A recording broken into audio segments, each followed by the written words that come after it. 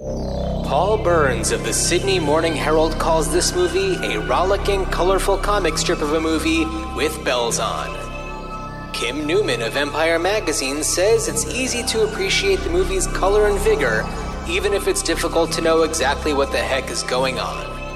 And Letterboxd user NPL Film calls it a beautiful hot mess. On this episode of Ruined Childhoods, we decide the fate of Big Trouble in Little China.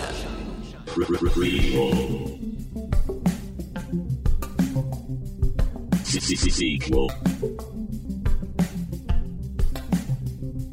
Reboot. Which one will it be? It's the Ruined Childhoods podcast. Greetings, Starfighters. Time to hop on the old Pork Chop Express. It's Ruined Childhoods. Yeah. Welcome to the show. Everybody who I'm sure is hopping on to hear us talk about Big Trouble in Little China, something that we've been wanting to do since we started this show 135 episodes ago.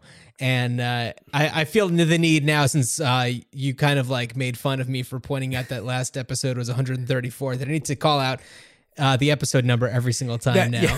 But yeah, you know, it's kind of amazing that it's taken us this long to get to this one, because this is like a true cult classic. But, you know, and little peek behind the curtain here. So, you know, if you're a listener, if you're familiar with us, first of all, thank you and welcome back. And if you're not a listener, then you will, but you hopefully will stick around. You are one. Welcome. You're a starfighter. You've been recruited by the Star League. You are okay. So you'll know that, like, you know, we try to pick movies where we can have some type of discussion about a new life for the property. And but, you know, we cover a wide range of films. We've covered political satire from the 1930s, and we've done Transylvania 65000. So, you know, we run the gamut, and, you know, we don't really limit ourselves by any type of boundaries, really, in terms of what we pick. But some weeks are better fit some movies than others, and I kind of, Big Trouble in Little China is one of those movies that I can watch almost any time I want to put on a movie. It's one of those where if I'm just like looking for something, I'm just kind of looking for something mindless, something I've seen before, so I can just kind of kick back and enjoy it. Big Trouble in Little China is kind of a failsafe for me. So I will say, though, I wouldn't call this movie mindless. No, because it is dense. Right? It's like, if you've seen it a bunch of times, then it's an easy one to put on, and you just peek back every now and then, and you just be like, yes. But that's it's also it's like, yeah, you can hear it, and even though, like, visually, it's awesome. Oh yeah, it is a lot of fun. I mean, even all these years later, just to hear the real, like, that snappy dialogue, and hear the music, and just kind of have it on and experience it. It's one of those movies that I can do that. So it was kind of a good one for us to keep, you know, to kind of keep in our back pockets. And, you know, recently I've just been super busy. It's September, back to school. Shout out to teachers. Dan is a teacher. And I was like, I need something easy. I need something comfortable. You need a nice hot bowl of soup. Yeah. And that's what this movie is. It's, you know, it's comforting, it's familiar, you know, it's exactly what the doctor ordered. But before we get to Big Trouble in Little China, I've got a couple things that I wanted to talk about. With our last couple of episodes. As do I. Okay, great. So our last two movies were Being There and Grease. And I wanted to comment on one common tie that the two of them have that I think is important to note. And it makes me wonder if it's an element that has made them as memorable as they are today. And that is the fact that they both end with very like highly debated and overanalyzed endings, you know, being there. Spoiler alert. Peter Sellers' character walks on water, which is a way out of left field thing that you don't see coming the entire time. And then in Grease, they fly away into the sky in a car that you've only ever seen in a dream sequence. So it's, you know, I feel like when people talk about that aspect of Grease as a form to analyze, like, what if maybe they're actually dead, or, you know, he in Summer Lovin', when they talk about how she nearly drowned and he saved him, what if he actually didn't save her and she died? They and this both is them drowned going or to something. Yeah, something like that. And it's like, this is them going to heaven. So like there are these debates, even if they are made somewhat in jest, especially for Grease. But it's like, is that an aspect that's made them as memorable and talked about as they are today? And I think that it's really interesting that we had 2 episodes in a row that have endings like that. And that came out in consecutive years. That's first true. Grease Yeah. and being maybe there. that was a trend that we haven't really explored in that time period, ending it with something that keeps you well, let's throw in asking Superman the questions. movie that came out in that same span, where he flies and there's flying and there's debated There's meaning and Jesus metaphors. So totally Right. Superman being there. Hello. Totally connected. Actually, so you brought, and I'm just going to throw this in there for fun. It's just a bit of a non sequitur, but one of my favorite conspiracy theories, and it's about a movie I'm so familiar with that when I heard the conspiracy theory and thought about it, I was like, holy shit, that makes sense, is that throughout The Big Lebowski, Donnie is dead the whole time. Oh yeah, that one. Yeah. I see. The thing is, when things come out like that, I don't necessarily buy them because, okay, if we're talking about The Big Lebowski only and that theory that Donnie is dead the entire time, it doesn't really make sense to me because, okay, when he actually Spoiler alert. does die and they spread his ashes and go to the, you know, funeral home and everything, it's like, what, that is just happened to be taking place actually at that point? Well, I mean, no, it's basically that they've had his ashes, but are coming to terms with his death.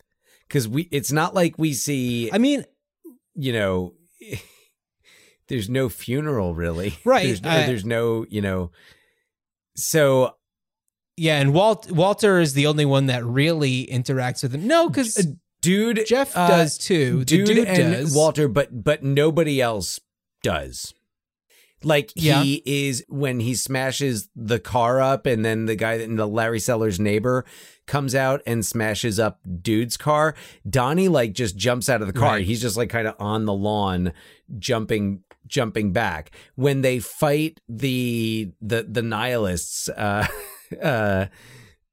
flee. You know and- what? Here's my take on it is that it's a really fun way for fans of a movie like that to further engage. Absolutely. But I do not think that there's any intentional. I don't see the point. I don't like that. That's the thing is backstory. like the Coen. I mean, then again, I don't, as I was about to say, I don't see the Coen brothers just randomly throwing in something like that. But then I thought about it and I was like, actually I could. I have a quick one more thing for Grease, and this is actually in regards to Grease 2000, which Oh, my He idea proposed for Grease 2000. Grease's return. So I mentioned my friend Ray DeJohn, who had joined us for Back to the Beach and toured in the professional like touring company of Grease around at least nationally, and said that tour, which happened in the year 2000, was known as Grease 2000. Oh, that's so funny. So wanted to mention that. Shout out to Ray. Well, I still prefer the title Grease 2. Oh, right. Yeah, Grease 2. Grease 2. I'm Team Grease 3K all the way. Like Grease in space. All for it. Yeah. Well, that's where they're heading at the end. And so or the Quentin Tarantino's Grease. Right. So, okay. Big Trouble in Little China. I want to also mention before we start talking about it that I found it very interesting to watch this movie after seeing Shang-Chi. Oh, yeah. And it was really interesting because after seeing that and knowing how it is regarded really well amongst Asian and Asian American viewers as, having strong representation in a mainstream American movie, and like a blockbuster movie. And I kind of was nervous to watch Big Trouble in Little China because in my memory, it's a very cartoonish portrayal of, people of Asian descent. And I intended to do some more reading. I unfortunately didn't have the time to do it, but I was really curious to see what the response was from Asian and Asian American communities about this movie. And I was impressed when I revisited to kind of see and read a little bit more about how, there is a very large Asian cast. We don't have people who are white posing as Asian the way that we did in, Flash Gordon. I mean, Ming the Merciless. I don't think that space has in Asia, but it was, it's supposed to be. There's definitely like the that. implication, and it's very. There's a lot of stereotypes being called out there. Yeah, and I think that for me, the villain in this movie, Lo Pan, I feel like in my mind I connected him so much with Ming the Merciless that I forgot that, it is an Asian American actor playing this role. I mean, of course, somebody who's been in pretty much every movie ever made, probably. I mean, James Hong is incredible in this and so many other things. So, I was pleased. And one of the other things that I read, and I think that this is something that came from John Carpenter. I think it was in one of the commentaries, which I wish that I could have watched this movie with commentary, but said that, Jack Burton, Kurt Russell's character, it's kind of flipped where you think that it's the white guy's the hero and he has the Asian sidekick, but the Asian friend, Wang, he's the one who's kicking ass the entire time, whereas Jack Burton's a big buffoon and is just constantly, making mistakes. He's unconscious, and falling. He's unconscious for an entire fight scene. Yeah. So I think it's, seeing it from that perspective has made me appreciate it because I was really nervous to go back and watch this one. And I was really pleased to see, in 1986, that these things, these stereotypes are kind of being turned aside. Of course, this movie does deal with Chinese mysticism, but that doesn't necessarily mean that it's being done in a completely disrespectful way. And to speak to that, looking at an article from July 11th, 1986, so just after its release, in the Los Angeles Times, and it's basically making the point that most Chinese for affirmative action groups and other Asian communities were like, it encourages anti-Asian prejudices. It plays on a lot of stereotypes. Right. It's got like it's very much the white man's interpretation of not even China, but like Chinatown. Now, apparently, like the studio tried to get a lot of these organizations on board, but really couldn't. So like the Association of Asian Pacific American Artists, which is an actors organization, said that they were invited by 20th Century Fox to be one of the beneficiaries of the film, but the group wouldn't endorse it because they hadn't seen it. Huh. Okay. So you have some people one of the actors in the film, Peter Kwong, who plays Rain in the film. Yes. He says the movie can't be taken seriously. It's tongue in cheek. And because there was another movie the year before, Year of the Dragon, where like they really came down on, I'm not familiar with it, but like I think there was like yellow face acting going on. So, white people playing American or playing Asians. So there's already some defensiveness, but that's one of the people in the movie. But there were other people who said that like they didn't have a problem with it. But most like Asian American like advocacy groups were like, even if Kurt Russell's character is a sidekick, he still comes off as the hero, and he's established as the hero. He's on the poster, right, front and center. He's not. Kurt Russell's not a fan of the poster. Yeah, but like he's established in the beginning, the first scene with Egg Chen talking to the police. And he says, like, Jack Burton says, like, saved the world. I don't have the exact quote, but like, that first scene was a little whack. We owe a great debt of gratitude. Well, I'm pretty sure it was tacked on. That's what I read too. Yeah, it was supposed to start with him just in his truck, the Pork Chop Express, right? Talking, on the CB radio, but which still then establishes him as the protagonist. Sure. Yeah. I mean, it's like, it makes me wonder. I'm like, never mind. I'll mention this later. Well, why don't we do a little synopsis and then we can get into it a little bit further. How does that sound? Sounds good. And I've got a little, I know we haven't talked box office in a while, but for this one, it's such a like highly regarded cult classic that I thought it would be interesting. So I've got a little bit of that, but first, synopsize, please. After long-haul trucker Jack Burton makes a delivery in San Francisco's Chinatown, he engages in a night of Pai Gow gambling with some of his local buds.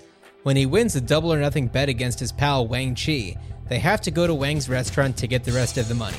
But first, they stop at the airport to pick up Wang's fiancée, Mao Yin. While there, a group of Chinatown thugs called the Lords of Death attempts to kidnap another woman whose friend, Gracie Law, is there to pick her up.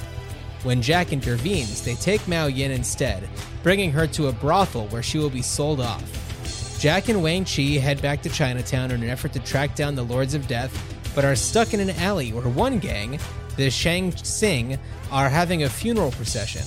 They are quickly met by their adversaries, the Wing Kong. Jack and Wang decide to lay low and let the two gangs have it out, but when a small crew of mystic warriors enters the scene, Jack forges ahead until he knocks over the magical gang's leader, who we learn is Lo Pan, an ancient sorcerer who stands 7 feet tall and glows with magic. After Jack and Wang get away, Jack's truck ends up stolen. They regroup at Wang's restaurant with Wang's pal Eddie Lee and a local tour guide and master of Chinese mysticism named Egg Shen. They are also met by Gracie Law and her reporter friend Margot. Why they show up, I forget.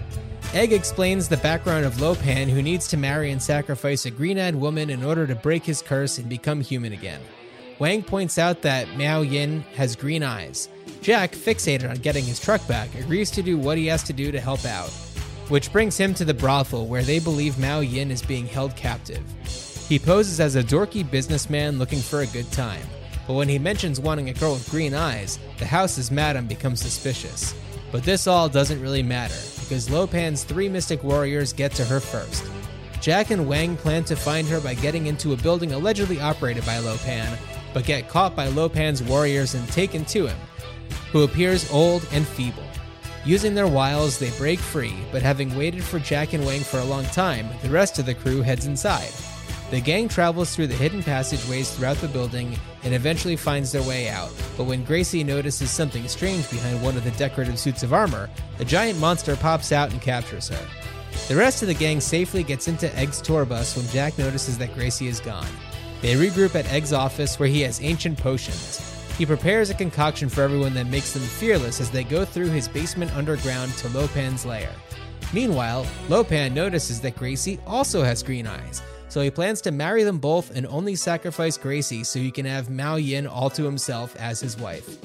The gang makes it to Lopan's ceremony room just before he ties the knot with the two emerald-eyed ladies, but they have to wait and try to kill him until after he weds one of them.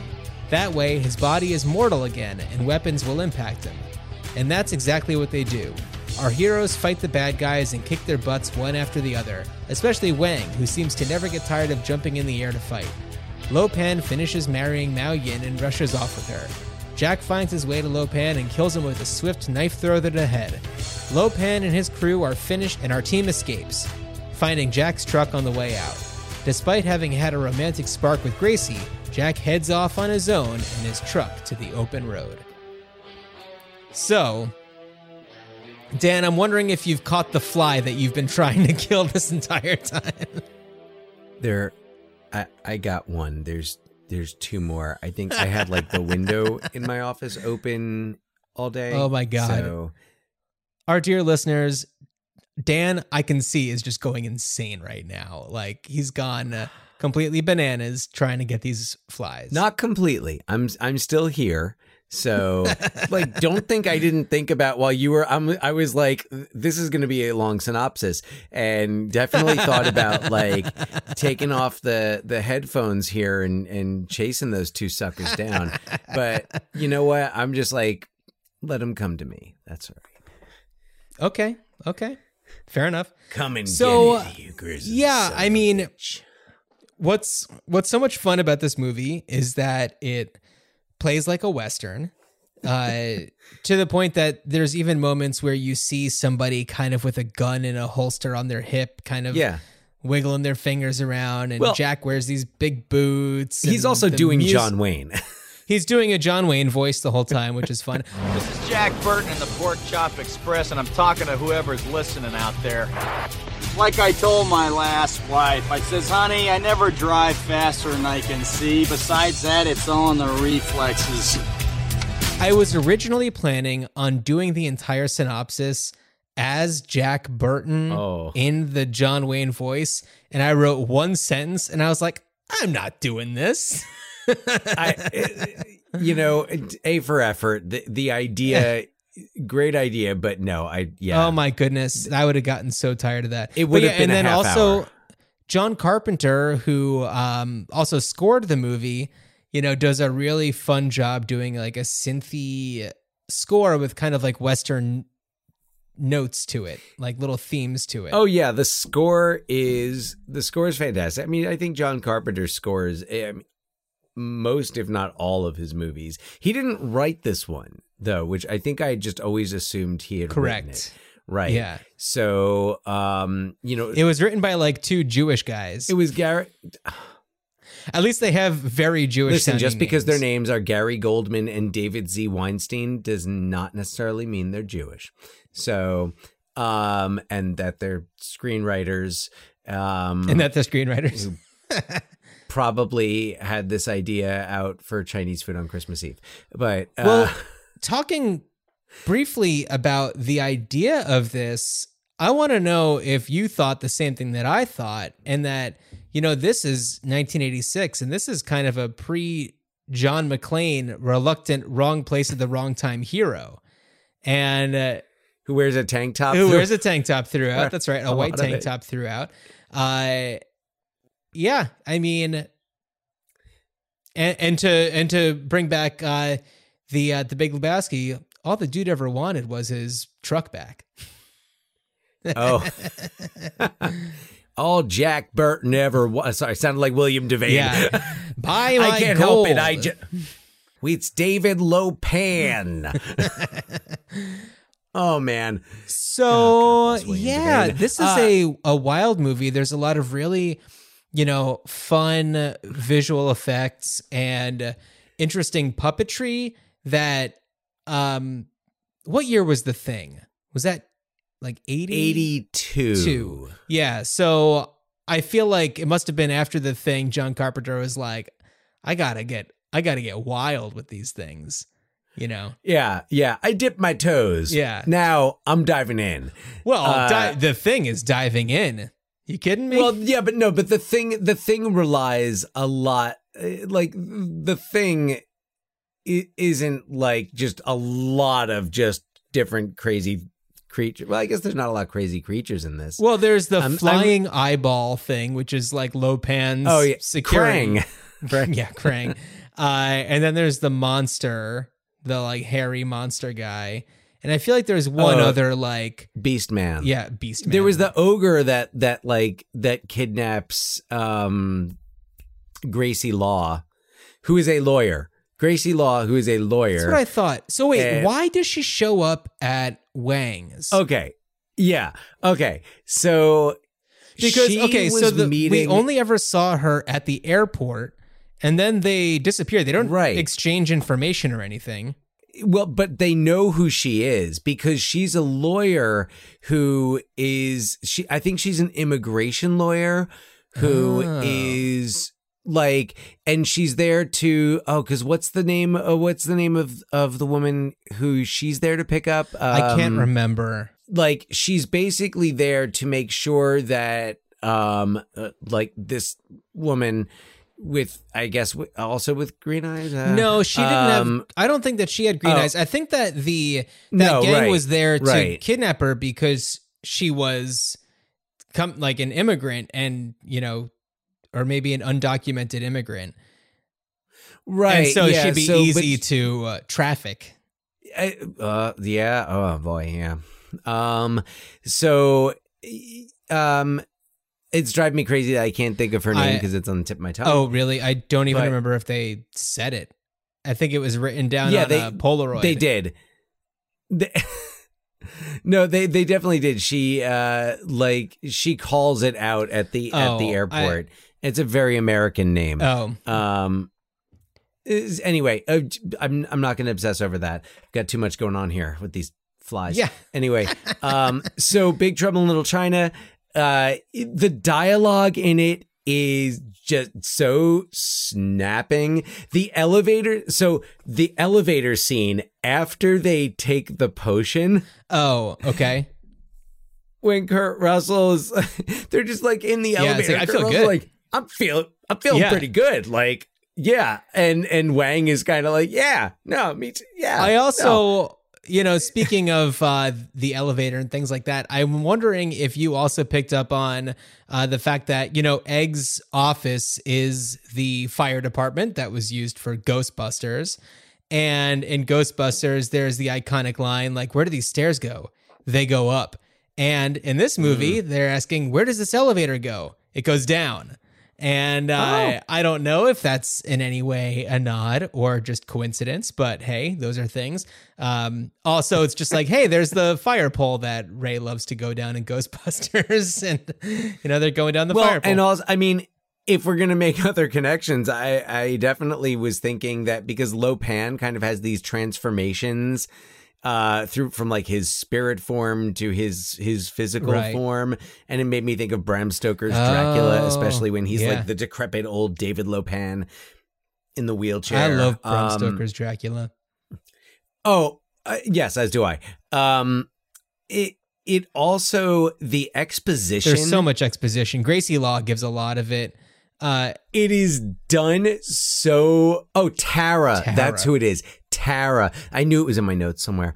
I love the exposition in this. There's just magnificent exposition with like Eddie and Gracie Law, who are just there, like, and it's just like 4 minutes straight of exposition. It's like, oh, you mean David Lopan, the director of the International Chinese American Bank, or whatever the line is. Well, also it's funny that the name is just David in front of Lopan, where it's just like, what's a normal person's name? Ew, David. Yeah, ew, David. So, seriously. Well, what's also funny, if thinking back to our Under Siege episode, we talked about how Steven Seagal basically had Erica Laniak there as a person to explain things to. You know, the person to bring Right. along so that he can explain what's going on to the audience. But instead of talking to the camera, you can talk to somebody who doesn't know what's going on. And that to me was a lot like this movie, where there were people who knew about different things that were going on, and then clueless people that they could explain it to. Well, Jack. Well, Jack, but also there Primarily were Jack. primarily Jack, but there were also some other people that, you know, needed some explanation, and the journalist Margot, you know, it's like telling the reporter all of the things for her to get into her story is a perfect way to get out a ton of exposition.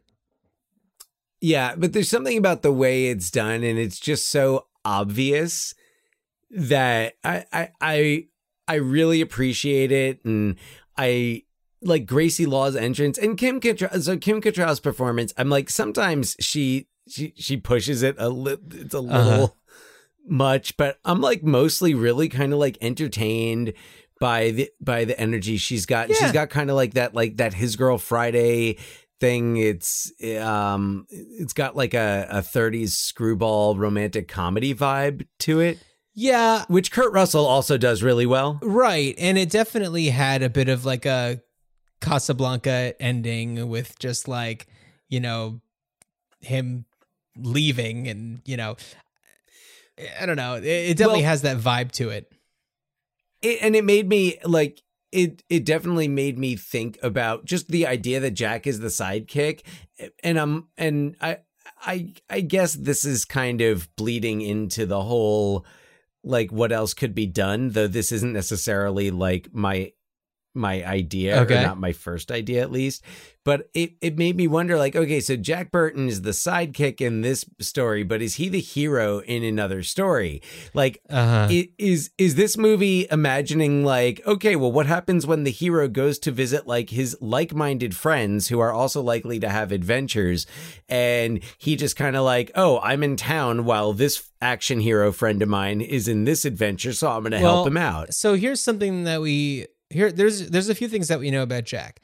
He doesn't seem to know fully how to use a gun. When he first tries to shoot the gun, the safety's on.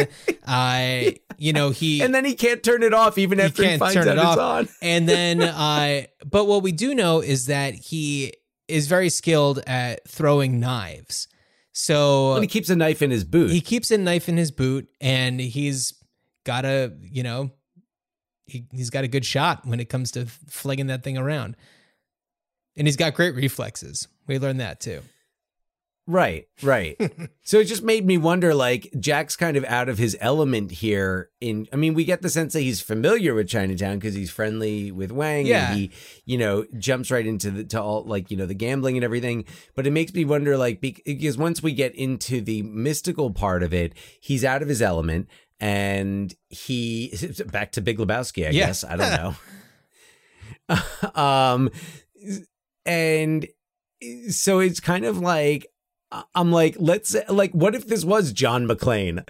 Like, what if this was just like John McClane, if John McClane was a trucker, or if John McClane was just like kind of driving through town and stopped to see his friend, Right. and then ends up in some adventure where he's kind of like, you know, out of his element. And Well, I mean, it throws him off his game a bit. Although I guess John McClane is kind of out of his element in most of these. well, also in Die most of the Hard, diehards. in the fifth one, that's the one where he goes to Chernobyl. But that's the thing is, like, he's just trying to like find. We don't acknowledge a good day to die Yeah, but he hard. just like is going to find his son, and then all of a sudden he gets involved with all this stuff. Like, I don't want to get into a whole Die Hard thing right now. We don't have the time. No. So, yeah. So I don't know. There were some things that worked for me, and there were some things that didn't. I mean, the fact that the only personal interest that he has in this whole adventure is getting his truck back. And if, you know, you can't even say that Gracie was an aspect, because even though they have a little pseudo tryst, he bails before it can like become anything at all. So it's like, clearly he doesn't care about that. Did they even get past No. first base? So, No. well, we don't know what happened in that sewer, you know. Everyone was very close to each other. They did not get past first base. I didn't see hands. There might maybe a minor underwater grind. So anyway, but the thing is, like, it is a just ridiculous movie, very influential movie. It's been said that, you know, this has inspired Mortal Kombat. It's inspired, you know, Taika Waititi was inspired by this movie for Thor Ragnarok. And I don't know, it's just had like a huge cultural boom because of its home video release. Because like you said, it tanked in the box office. Oh, so yeah, it opened at number 12. Okay. It opened 12th at the box office that weekend. Which was July. It was like July 4th weekend. What I had read was that Fox put all of its marketing behind Aliens, which was coming out like the week after, or 2 weeks after. So it was just like hyping the shit out of Aliens. And then Big Trouble in Little China opens, but it's also got pretty stiff competition at the box office. It also opened against it was Karate Kid Part 2 was number 1 that opening weekend, but it was also number 1 for the second weekend in a row. The other movies rounding out the top 5 were like Ruthless People, Back to School, Top Gun, and Legal Eagles. Oh, yeah. But you also had Ferris Bueller's Day Off on that list. And yeah, Big Trouble in Little... It opened behind Psycho 3, Great Mouse Detective, About Last Night, Prince's Under the Cherry Moon. It was not successful. Yeah, and it's... So I know that they also kind of rushed it a little bit so that it would be released before The Golden Child. Yeah. Because there were some similarities just in the themes that were brought up, you know... Asian mysticism, and maybe that had something to, you know, maybe if it wasn't in that like sweet, you know, summer area, it would have done a little bit better. Hard to say. I mean, clearly it's had a great boom once it was put out on home video. It is a true cult classic. It is really just an enjoyable time. And yeah, you know, and actually I was thinking about something else that I learned recently that reminded me a little bit of this, that, you know, this one was kind of sped up a little bit so that it would come out before The Golden Child, and it was put out on like July 4th weekend or whatever. And Dan, do you know what other 2 movies have that type of thing in common? That they were rushed to come out. I'll give you a hint. 1996. Just 10 years later. Hold on. Let me just make sure I'm thinking of the right thing.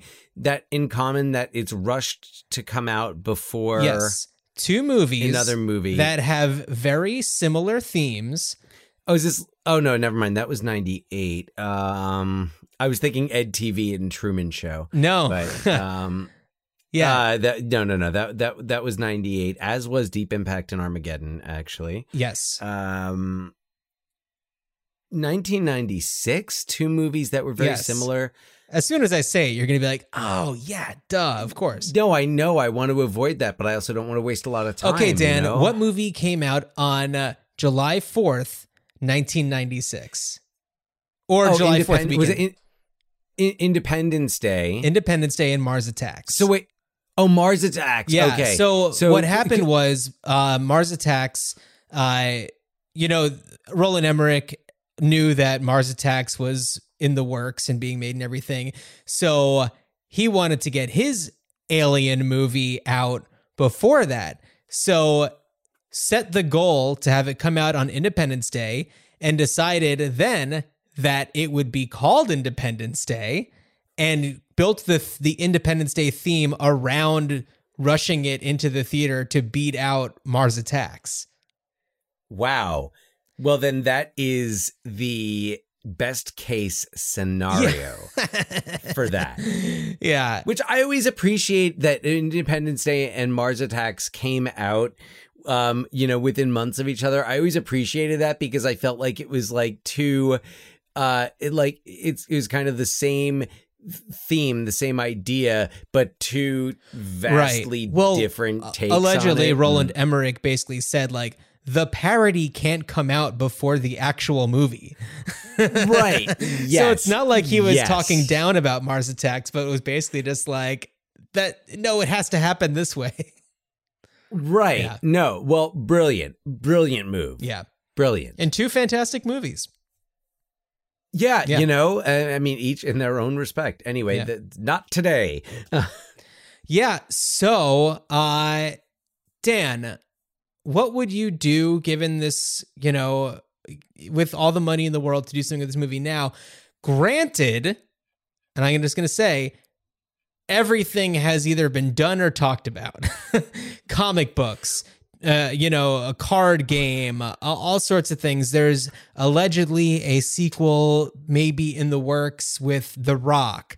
There's all of these things that like may be happening or have happened.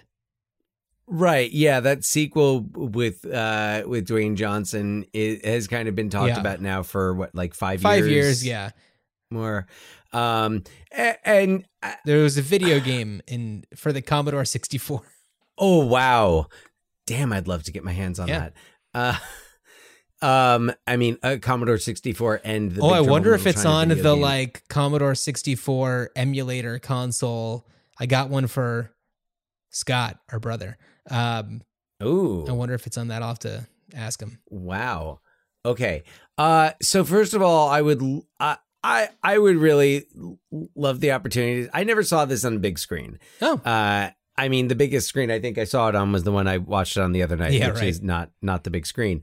Actually, and it's funny this movie really makes me think of college. I don't think that wasn't the first time I saw it. I'm pretty sure I must have caught it on HBO at some point in the mid to late 80s. But we used to watch it a lot in college, and it was a lot of fun, especially because my friend Dave knew, like, he had a lot of the dialogue memorized, and we just all became like super fans. And there were certain just scenes that we just had down, you know, Right. like the dialogue between Lopan and Burton when he's like, and then go on and rule the world from the, you know, from beyond the grave. Is that indeed? Yeah. So yeah, I feel fondly, and that was watching it on a very small Right. TV on VHS. So, but I would love to see it on a big screen in a nice like 4K transfer, which I honestly like. I watched it on Blu-ray. Yeah, the effects are 80s effects, but it looks fine, and Yeah. I still prefer those effects to like modern effects because I'm an old curmudgeon. But I was thinking of a couple of options that would involve, actually being set in China. Okay. And I wasn't thinking so much like sequel. I was thinking more of either a remake or something in that world, because we've got this whole mystical world and this whole backstory of David Lopan being, you know, this like emperor who sentences him to, you know, live on the earth, and this whole idea of the woman with green eyes. And there's all of this backstory, and it would be interesting to see something like that, and to see something set in China. So, And- I'm sorry, are you proposing a Lopan prequel where he gets cursed? I'm proposing something like something like that, or just kind of like just filling in a lot of the like a lot of the backstory.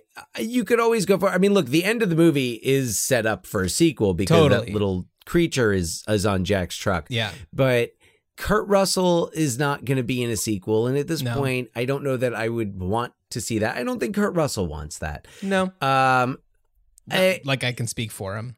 Right. No. And actually, it's funny because I think about Once Upon a Time in Hollywood with Kurt Russell, and I'm like, Brad Pitt would kind of be a funny Jack Burton, but I don't want to see Jack Burton. And I don't want to see Jack Burton. I don't want like the Jason Patric version of Keanu Reeves in Speed 2. Correct. I don't want, so I want a totally different story, and I want Stephen Chow to make it, because Kung Fu Hustle is a movie that I think is just kind of, it's like, I don't know, somehow related to Big Trouble in Little China. And it has that same sense of energy that Taika Waititi brought to like Thor Ragnarok. And I think that Stephen Chow being, I mean, he's from Hong Kong originally, but, you know, being of Asian descent, and totally, you know, and the guy can do a film that's not in English, and it could be relatively successful, because Kung Fu Hustle was fairly successful. It received a good release. I saw it in the theater in the US, and it's it's definitely one of my favorite movies of the last like 20, 25 years. So I would love to see Stephen Chow remake it, or make some type of other addition to the story. And it doesn't have to have anything to do with Jack Burton, because he's the sidekick in this. So like, what about like Egg Chen as a young man? Like, what about a young Egg Chen encountering the storms and encountering Lo Pan? So like, maybe a Lo Pan prequel, maybe an Egg Chen prequel. Like, Egg is an awesome character. He's fun. And it's like, you get a glimpse into his life, and it's like, oh, this guy's got a lot of stuff going on. We know that he owns like the entire block where everything is. He does magic. He literally does magic. Yeah. So that's where I would go with it. I'm sure at some point someone has turned this into some type of like Fringe Festival musical. And I definitely thought about that, where like all the exposition could be songs. Yeah. But yeah, and so Dan, that's where my mind went. Musical. Oh, do tell. Oh, no, there's really not much to tell. It's just like, you know, looking at all this stuff, and I think that you and I had a lot of the same thoughts. And I definitely did think, like, are there some prequel stories to tell? And sure, there are. But, like, you know, this is such an over-the-top, silly movie that it feels just totally ripe for a silly musical. So that's all. Nothing. I mean, you get really fun set pieces. You could do a lot of like really cool practical effects to like build out, you know, and it's like building on the, I don't know, the 80s of it all can make it work really well. I think you definitely have to keep some of the dialogue and in fact turn it into song. Sure. Like the musical, I would love to see, just like after they drink the potion, some like big, because you need that big lift up before the climactic end of a musical. You know, like in Guys and Dolls, it's Sit Down, You're Rocking the Boat. Right. Or, that's just the one example that comes to mind. But like that number after they take the, you know, Feel Invincible potion, that could be so much fun. Almost got it. Focus, Dan. No, I am. So I'm totally with you on the musical idea. I'd buy that for $1. Yeah. Well, if anybody hasn't seen Big Trouble in Little China, definitely check it out. It's currently on Stars, if you have Stars, and it's a lot of fun, you know. And I understand the issues that people would have had with it at the time for representation, and I would hope that if it were made today, it would be made differently. And that's all I can really say about that. Yeah. And by the way, and speaking for Dwayne Johnson's production company, his partner Hiram Garcia has gone on record saying that if they made the film, it would be a lot more sensitive to that. But, you know, but also at least we don't have any like white actors. Right. Yeah. Exactly. Asian characters in this. Yeah. So, Well, Dan, why Rock on. don't you tell everyone what we're doing on the next episode? oh boy, get ready for this. So in the next episode, we are going to be getting into 1996's Multiplicity. It is Michael Keaton, Andy McDowell, Eugene Levy, That's right. directed by the late, great Harold Ramis. Yeah, that's right. Excited for this one. I As I am everyone. I'm fully with you on that.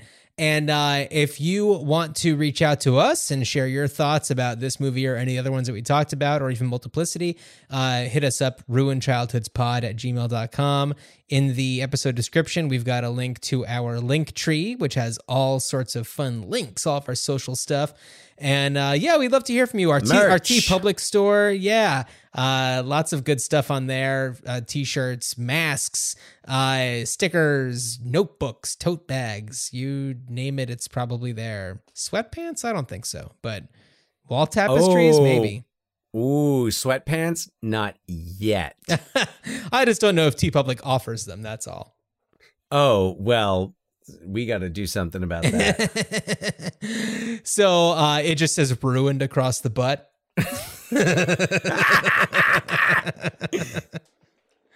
And on that note, Dan, as you venture off in the Pork Chop Express, I wish you a good journey. good journey. Time to get those flies.